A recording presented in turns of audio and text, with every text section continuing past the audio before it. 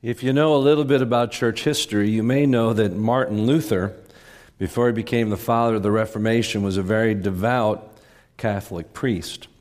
Studied Hebrew, Greek, Latin, very devoted to his studies. But with all of that, he was racked with this great burden that he carried constantly. And none of his spiritual activities, no penance, no confession, no sacrament could take away this sense of guilt. He would confess at such detail. And one time the priest said, "Do you have anything else to confess, Martin?" And he said, "Yes, I can think of one more thing. At dinner last night, I noticed a slightly larger piece of bread than mine going to the priest next to me, and I confess envy that he had a larger piece." And that was the breaking point for this priest, who said to him, "Martin, go out and kill someone. Go out and sin so that you have something to confess." Well, somewhere in between Martin's obsession with minute inadequacies and his confessor's idea of sin, somewhere in the middle there's an honesty that we all need forgiveness. And our human efforts, even under the banner of Christianity, don't relieve us of that great burden. Finally, he was reading in Romans 1, and he came across the passage, "The just shall live by faith." And slowly his eyes were opened.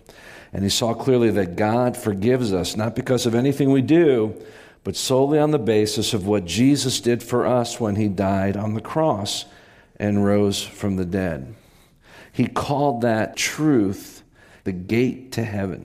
So it's not surprising that Luther would eventually come to see this segment of the creed as the most important. In fact, he wrote concerning it, "If it is not true, what does it matter whether God is almighty or Jesus Christ was born and died and rose again? What does it matter if there is no forgiveness of sins?" These 7 words, I believe, in the forgiveness of sin, are the only part of the entire creed that talks about the Christian life. We've talked a great deal, many weeks, about God the Father, and in particular, Jesus. 70% of the creed appropriately about the person and work of Jesus. And the Holy Spirit, then the birth of the church. Next week we'll talk about future things. This is the only segment that talks about the Christian life. It all boils down to this statement, the forgiveness of sins. That's not our concept of the Christian life. Go to Amazon and search for Christian life, and you'll find books under these topics: prayer, growing in faith, enduring hard times, spiritual gifts, spiritual growth, overcoming temptation, sharing your faith, growing in holiness. There'll be books on marriage, books for men, books for women, books on family, books on singleness, raising children, overcoming addiction, forgiving others, spiritual warfare, sex, health, the purpose-driven life. And that's just to name a few. For us, the Christian life is a broad set of ideas. But the framers of this creed boil it down to these words: I believe in the forgiveness of sin. It's as though what they want us to understand, as Luther suggests, if your sins are forgiven, everything else is just details. And if your sins aren't forgiven, then nothing else matters. And so that's why the question I want you to be thinking about today as we talk through this beautiful idea of grace and the forgiveness of sins is this question: are your sins forgiven? We're going to be in the 130th Psalm today. The primary text is verses 3 and 4. I'm going to first read those, and then we're going to back up and get the context of the whole Psalm. So the 130th Psalm, I encourage you to please open your Bible or your electronic versions thereof and pull out your notes as we work through, first of all, the need for forgiveness, secondly, the hope of forgiveness, and then finally the result of forgiveness. All of that can be found in these 2 verses. If you, O Lord, kept a record of sins, O Lord, who could stand? But with you there is forgiveness. Therefore you are to be worshipped. Now back to verse 1. Out of the depths I cry to you, O Lord. O Lord, hear my voice. Let your ears be attentive to my cry for mercy. If you, O Lord, kept a record of sins, O Lord, who could stand? But with you there is forgiveness. Therefore you are feared or worshipped. I wait for the Lord. My soul waits, and in his word I put my hope. My hope waits for the Lord, more than watchmen wait for the morning. O Israel, put your hope in the Lord, for with the Lord is unfailing love, and with him is full redemption. He himself will redeem Israel from all their sins. I really love the Message version of this, Eugene Peterson's translation, paraphrase. And I'd like us to say these two verses together today. If you, God, kept records on wrongdoings, who would stand a chance? As it turns out, forgiveness is your habit, and that's why you're worshiped. So we're going to use just these two verses and look at those three ideas. The first we're going to look at is the need for forgiveness. The way the psalmist puts it is an acknowledgement. If, O Lord, you kept a record of our wrongdoings, who would stand a chance? It's a rhetorical question. It's an acknowledgement of the biblical worldview that all of us are morally responsible. All of us have sinned. That idea works directly against the current Western worldview that says sin isn't something that comes from inside us. Nobody seems to figure out where it is, but none of us started it. We all start innocent, and somehow we're inflicted. We learn to become sinful. But the Bible says that we start with a broken moral compass. We are born apart from God, and that separation from God means that our moral compass is skewed. We often refer to that as a sin nature. What it really means is that we're born with a propensity to act selfishly rather than godly. I think it was Luther, actually, that described this idea of sin nature as being turned in on ourselves. And we simply act out of that self-centeredness. We're all born that way. I would love to think that everybody's born innocent, but I'm actually a parent here, so I have firsthand experience with this. The first time all of us see our child pull a tantrum because they're not getting what they want, you're tempted to go, all right, who were they playing with today? Where did they get that from? I'll tell you where they got it from, right here. They got it from right here. I talk periodically about one of my favorite missionary stories, the Peace Child. Don Richardson goes to a remote area, an unreached people in Papua New Guinea who had not been spoiled by Western culture. They had been completely isolated. If you thought there could be any place where people would start with a clean slate, if there's any hope to find a group of people that have managed to stay clean, it would be to a group like that. But he found a culture that treachery, murder, cannibalism were held as high virtues. I would challenge any humanist to find a single culture that has ever maintained this clean slate morally. You won't find one because it comes from within us. This is a hard thing for us, to admit our brokenness. Seems not very self-empowering, and we're all about that. Why don't we admit our sins? I was thinking about this, and 4 ideas come to my mind. In my experience, we don't admit our sins because, first of all, we don't like the rules. In fact, it's our tendency by popular majority vote to change the rules. But God's rules are clear. And in fact, even if we ignore the whole of the Old Testament and said that the Decalogue, the 10 Commandments, are for a different time, you would still find that universal moral code, not only in Scripture, but in most other sacred texts of other religions as well. Why is it that no matter how much we try to change the rules, we can't get out from under them? Well, the Bible says that that moral code is written on our hearts. It's part of how God created us. So whether we try to run from it, change what's on the law books of our state or our nation, that sense of what is right comes with us. That's why almost universally, you'll find the same ideas of right and wrong. It's written in our hearts. The second reason is because we don't want to come clean. We really like this idea that my problems are other people's fault. We want self-determination, we want free will, but we don't want to take responsibility for our decisions. So ultimately, we don't want free will, we want a free pass is what we want. to make any choice we want, and then when it doesn't go well, blame everybody else. We don't like to come clean and recognize that by and large, the condition of our life is our own making. That's not to say that we don't find people, and there aren't people in this room, who have been victims, completely innocent, of horrendous, life-shattering actions of others against you. And I want to be very careful not to confuse you about that. But what I'm talking about is the general direction of our life. Ultimately, all of us, there is rarely a situation I have learned over the years. And when I finally got here, it brought a lot of peace and a lot of growth opportunity for me. In my last church, when I first became a senior pastor, we had a lot of growth, and it was very exciting, but we also had people upset that the status quo had been messed with. And so I was the target of criticism by those folk. I thought I was dealing with it pretty effectively. Now, as I realized looking back, what I believed I was doing, which was just explaining myself, was actually being defensive and non-responsive. Because some of what was being said was wrong, my goal was to deny all of it. When I got to the point to recognizing that every situation, everything I find myself in, whether it's of my making or not, is an opportunity for me to see something in myself. It was tremendously liberating. It opened me up to becoming more authentic and to seize every situation, even if it's an unfair situation, as an opportunity for me to learn and to become better instead of bitter.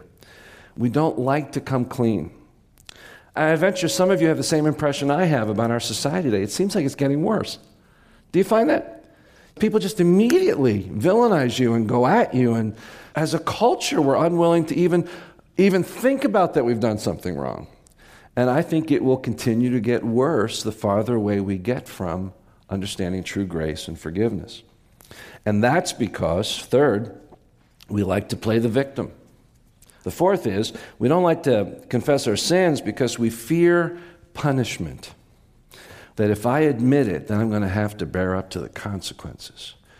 We picture God as this white-bearded old man in the sky that's just waiting for you to admit it so he could strike you with lightning and say, aha! So we all have a true need for forgiveness. I came out last week as a watcher of reality television. I think that reality television actually shows more about the true nature of humanity than we want to admit. We like to say that these people are the worst of the worst. How did they find these people? I saw an interview of somebody that's done a lot of reality shows, and they said, where do you find these people? And he simply said, it's not hard. It's not hard. Find any social group and turn your camera on. And every once in a while, throw a little situation in just so they can react. But the reaction, that's all theirs.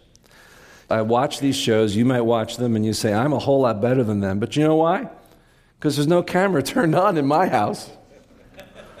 So I think of myself as the person that you know when you see me on stage, not the person my family knows. What if there was a camera in your house? Better yet, what if there was a recorder in your head? Yeah, that's the sound of conviction right over there. We all need forgiveness, but we're afraid to admit it because we're afraid of the punishment. But that's not God.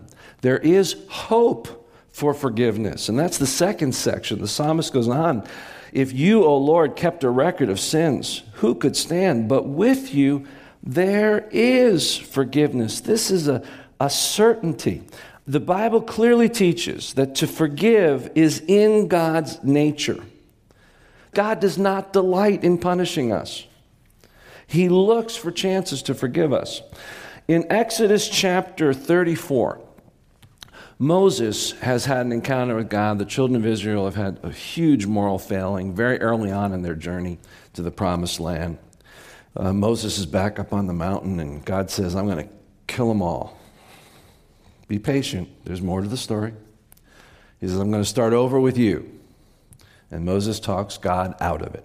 No, I don't think you can talk God out of anything. I think that somewhere in there there's a play between God and Moses that's more for Moses' good than it reveals God's intent. Because at the end of this encounter, Moses says, Lord, show me your glory. Let me see more of you. God sets Moses in a cleft high on that mountain, and then he walks by Moses in a way that Moses cannot actually see him physically. Now, we know that's not physically God. That's an anthropomorphism. It's God manifesting a physical presence of himself. But when Moses says, "Show me your glory," it's not what Moses sees, because he's actually not allowed to see. God reveals what he sees most glorious about himself by what he says. Say this with me.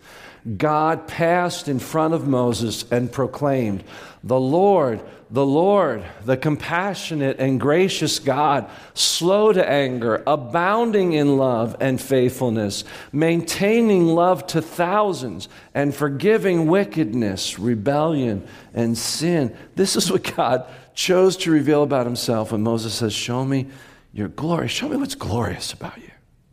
This is the God that the psalmist says, "But our God is full of mercy and willing." There is forgiveness with our God.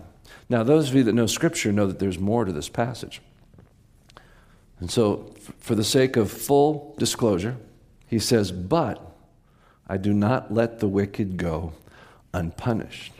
In fact, I punish it quite completely." It's like the part in the medicine commercial on TV. After the first 15 seconds when they talk about how great it is, and then for the next 45 seconds to see all these beautiful images of happy people, while all these horrific things that could happen if you take the medicine, if scales begin to grow, if a third arm begins to appear, consult a physician immediately.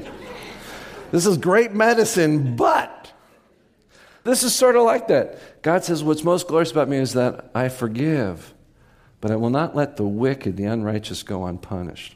What he's saying is, I'm more than willing to forgive. I'm more than willing to forgive.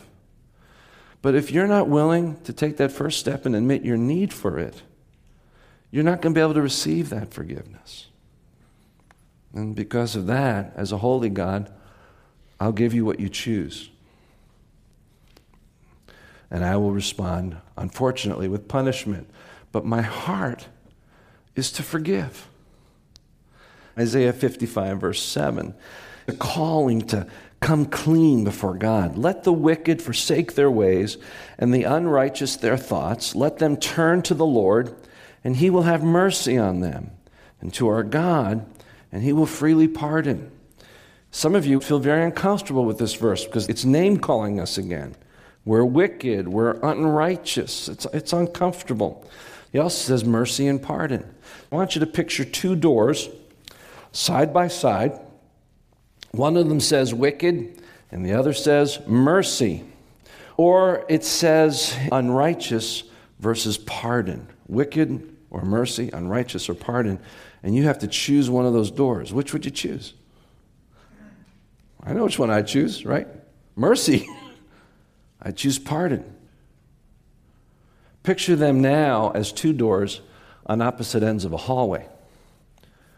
And through that hallway is life to the full, freedom from the burden of guilt, everlasting life, God in all of his fullness. And the first door says wicked and unrighteous. We have to go through that door. I have to admit my brokenness in order to receive mercy and pardon. 1 John 1:9, if we confess our sins, he's faithful and just and will forgive us and cleanse us from all unrighteousness. That's always been the path. But God's willing. He's looking for ways to forgive. So now, what's the result of forgiveness? We've talked about the need for it. We've talked about the hope for it. What's the result of it? Well, that's the final little phrase. Now, in your NIV, or in your King James, or depending on which translation, what you have is this statement, therefore, you are to be feared. This is actually a declaration of joyful result. You go, what? Listen to the text. If God kept a record of sins, none of us would stand a chance, but with him there's forgiveness, and so we can fear him. Isn't that great? Actually, it is. Because the Hebrew word for fear is not like waiting for punishment, waiting for lightning to strike. The Hebrew word for fear is reverential awe. It's actually one of those incredible experiences. I rarely have experiences, other than at times of worship where I've experienced this reverential awe of God. I rarely have that experience with people. But I remember about a year and a half ago, Vitt and I were at a concert, a trumpeter, Chris Bodie, and he had a female vocalist with him who could do things with her voice that I had never heard anybody do. I was just in awe listening to her. And then she went off stage. We were watching Chris Bodie and his band play. And I just looked, and I was 2 seats from the side door, and she had walked through the door, and she was standing close to me. I got a little chill in me that I was standing close to this magnificent voice, this woman that could do something so phenomenal, better than I'd ever heard anybody do. That's reverential awe. That's that experience. So in Hebrew, when it says we fear God, those of us that have been forgiven don't fear God as judge. We have reverential awe for him. Imagine that God allows us to be in his presence, that we can come boldly. The God that Isaiah, before his sins were forgiven, when in Isaiah 6, he sees God high and exalted, the train of his robes filled the temple. When he had that vision, what were his first words? Woe is me. Let me translate. Oh, crap. Yeah, I did that in church. Apart from God's grace, it's a fearful thing. But with God's grace, look at him transformed in the very presence of God. After he receives grace, God says, now who will I send? Who will go? And it's with an exclamation point. He goes, ooh, send me. What a transformation. It's that experience that we have once we've been forgiven. Let me see what I've actually got in my notes, because I was going off my notes there. The result is that we are forgiven completely and forever. The Bible describes God's forgiveness with many analogies, but let me just list a few. Isaiah 44, he's blotted out our sin like a thick cloud dissipates. Jeremiah 31, he forgets our sin and remembers it no more. Isaiah 38, he puts sin behind his back. Micah 7:19, God buries our sins in the depths of the sea. My personal favorite, Psalm 103, God removes our sins as far as the east is from the west. The whole idea of God's forgiveness is that when he does it, he forgives as completely as he would otherwise judge us. He forgives us completely and forever. Secondly, when we enter into this forgiveness, we enter into a state of grace in which we are held. When we come through Christ's redemptive work into relationship with God, the forgiveness is not just for acts of the past. It's a state in which we live. It's a state of grace. Excellent book, if you ever want to really be filled with the idea of this, is John Piper's book, Future Grace. It's a phenomenal book that talks about the enduring nature of God's forgiveness. And then finally, we can worship God with true joy and freedom. I thought about Pilgrim's Progress. How many have read Pilgrim's Progress, John Bunyan's classic? Pilgrim is burdened. He's carrying a burden that weighs him down, not unlike Martin Luther. Pilgrim is an everyman character. He's supposed to represent all of us. He's carrying this burden that's constantly weighing him down. He just can't get it off. And then he has this encounter. I'm just going to read this small segment of Bunyan's story. Now I saw in my dream that the highway up which Christian was to go was fenced on either side with a wall. The wall was called salvation. Up this way, therefore, did burdened Christian run, but not without great difficulty because of the load on his back. He ran thus till he came at a place somewhat ascending, and upon that place stood a cross, and a little below in the bottom a sepulchre. So I saw in my dream that just as Christian came up to the cross, his burden loosed from off his shoulders and fell from off his back and began to tumble, and so continued to do till it came to the mouth of the sepulchre, where it fell in, and I saw it no more. Then was Christian glad and lightsome. and said with a merry heart, He hath given me rest by his sorrow, and life by his death. Then he stood still a while to look and wonder, for it was very surprising to him that the sight of the cross should thus ease him of his burden. He looked therefore and looked again, even till the springs that were in his head sent the waters down his cheeks. Now, as he stood looking and weeping, behold, 3 shining ones came to him and saluted him. Peace be to thee, the first one said to him. Thy sins be forgiven thee. The second stripped him of his rags, clothed him with a change of raiment. The third also set a mark on his forehead and gave him a roll and a seal upon it, which he bade him look on as he ran, and that he should give it at the celestial gate. So they went their way. Then Christian gave 3 leaps for joy and went on singing. And this is what he sang. Thus far did I come laden with my sin, nor could aught ease the grief that I was in, till I came hither. What a place is this! Must here be the beginning of my bliss? Must here the burden fall off my back? Must here the strings that bound it to me crack? Blessed cross, blessed sepulchre, blessed rather be the man that there was put to shame for me. When we come to the cross, that burden, when Luther understood it was only by Christ's finished work, only by the grace of God and by faith received that, his burden fell off. And what was the result? Joyful praise. Joy and gladness, awe and wonder that God would become man and take that burden upon himself so that my burden of sin could be relieved. It's incredible. How do we take this idea, acquire it, and live in it? Well, the first is come clean and get clean. The path for you to find life as God intended it is to not keep trying to convince yourself you're okay and everybody's okay. You're not. You never have been. You were meant to be okay, but you were born with a burden that Christ can remove if you're just willing to come clean about it. Come clean, confess your sin, and get clean. Be forgiven. But then I think there's a second stage. Often we can become trapped by our former sins, even though they've been forgiven, because we're not willing to forgive ourselves. We're still beating ourselves up about the past. If you really understand what God's forgiveness is, that it's in God's nature, it's his habit to forgive, and he has separated your former actions as far as the east is from the west, which means that they will never meet. They will never meet again. If you understand that, you should forgive yourself.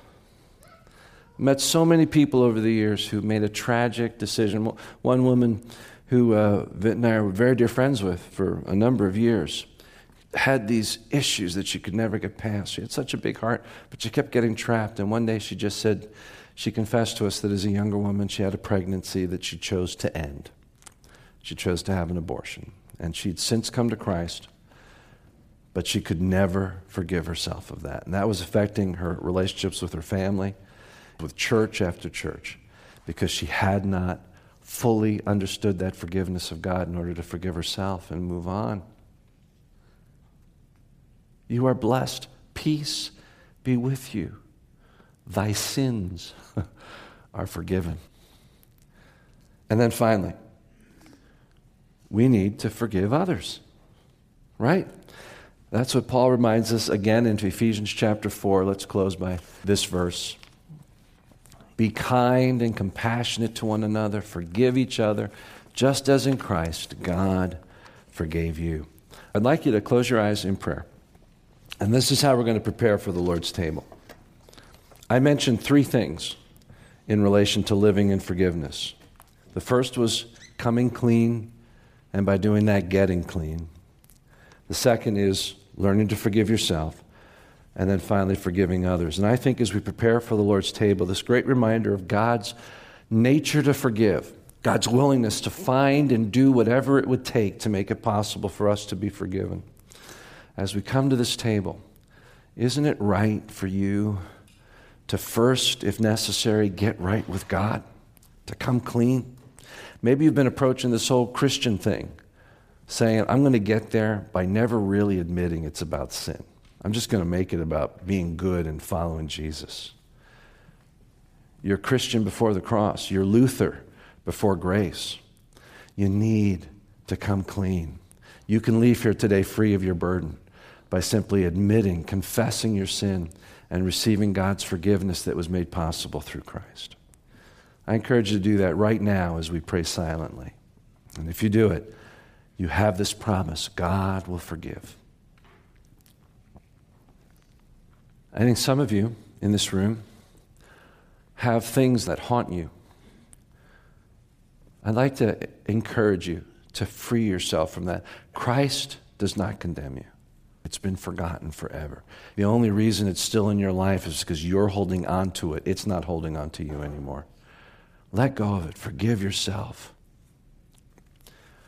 And then finally, who in your life right now represents someone that you need to extend grace and forgiveness to? You're not living out this forgiveness as we're taught to, that you're harboring bitterness. Who in this room, perhaps, do you need to go up to right after the service and make things right? Forgive as in Christ God forgave you. Who do you need to call when you go home and get things right with? Grab a cup of coffee, clear things up. You may think you're the victim. Doesn't matter. You may be the one that caused the pain. Either way, be a peacemaker. Forgive as Christ has forgiven you. Take that act and make things right. If there's someone that comes to mind right now, confess the need for that so that you can celebrate the Lord's table free and clear. And now this is how we're going to come into communion. I have never done this before, but if you look up now, you'll find Romans 8:1 on the screen. Practice it once with me. Now there is no condemnation for those who belong to Christ Jesus. So what is the result of forgiveness? Joyful worship. What did Christian do? He leaped 3 times. Here's what we're going to do to come into communion. We're going to celebrate with joy that we are forgiven. We are going to say this verse 5 times. We're going to say it louder each time until by the 5th time we're losing our voices. Then we're all going to jump. Once is fine. We're going to jump up and we're going to give the biggest ovation to grace and forgiveness that we have ever given anyone. Can you do that with me? Well, there's 3 of you. Is there anything more deserving of our praise and adoration and rejoicing? Nothing. I bet you some of you have lost your voices at Red Sox games and Patriots games and your kids' soccer games. Let's double that right now. You ready to try it? You're sitting back a little too relaxed to be ready for this. Come on. Now there is no condemnation for those who belong to Christ Jesus. Now there is no condemnation for those who belong to Christ Jesus. Now there is no condemnation to those who belong in Christ Jesus. Now there is no condemnation to those who belong in Christ Jesus. Now there is no condemnation to those who belong in Christ Jesus. Woo! Woo!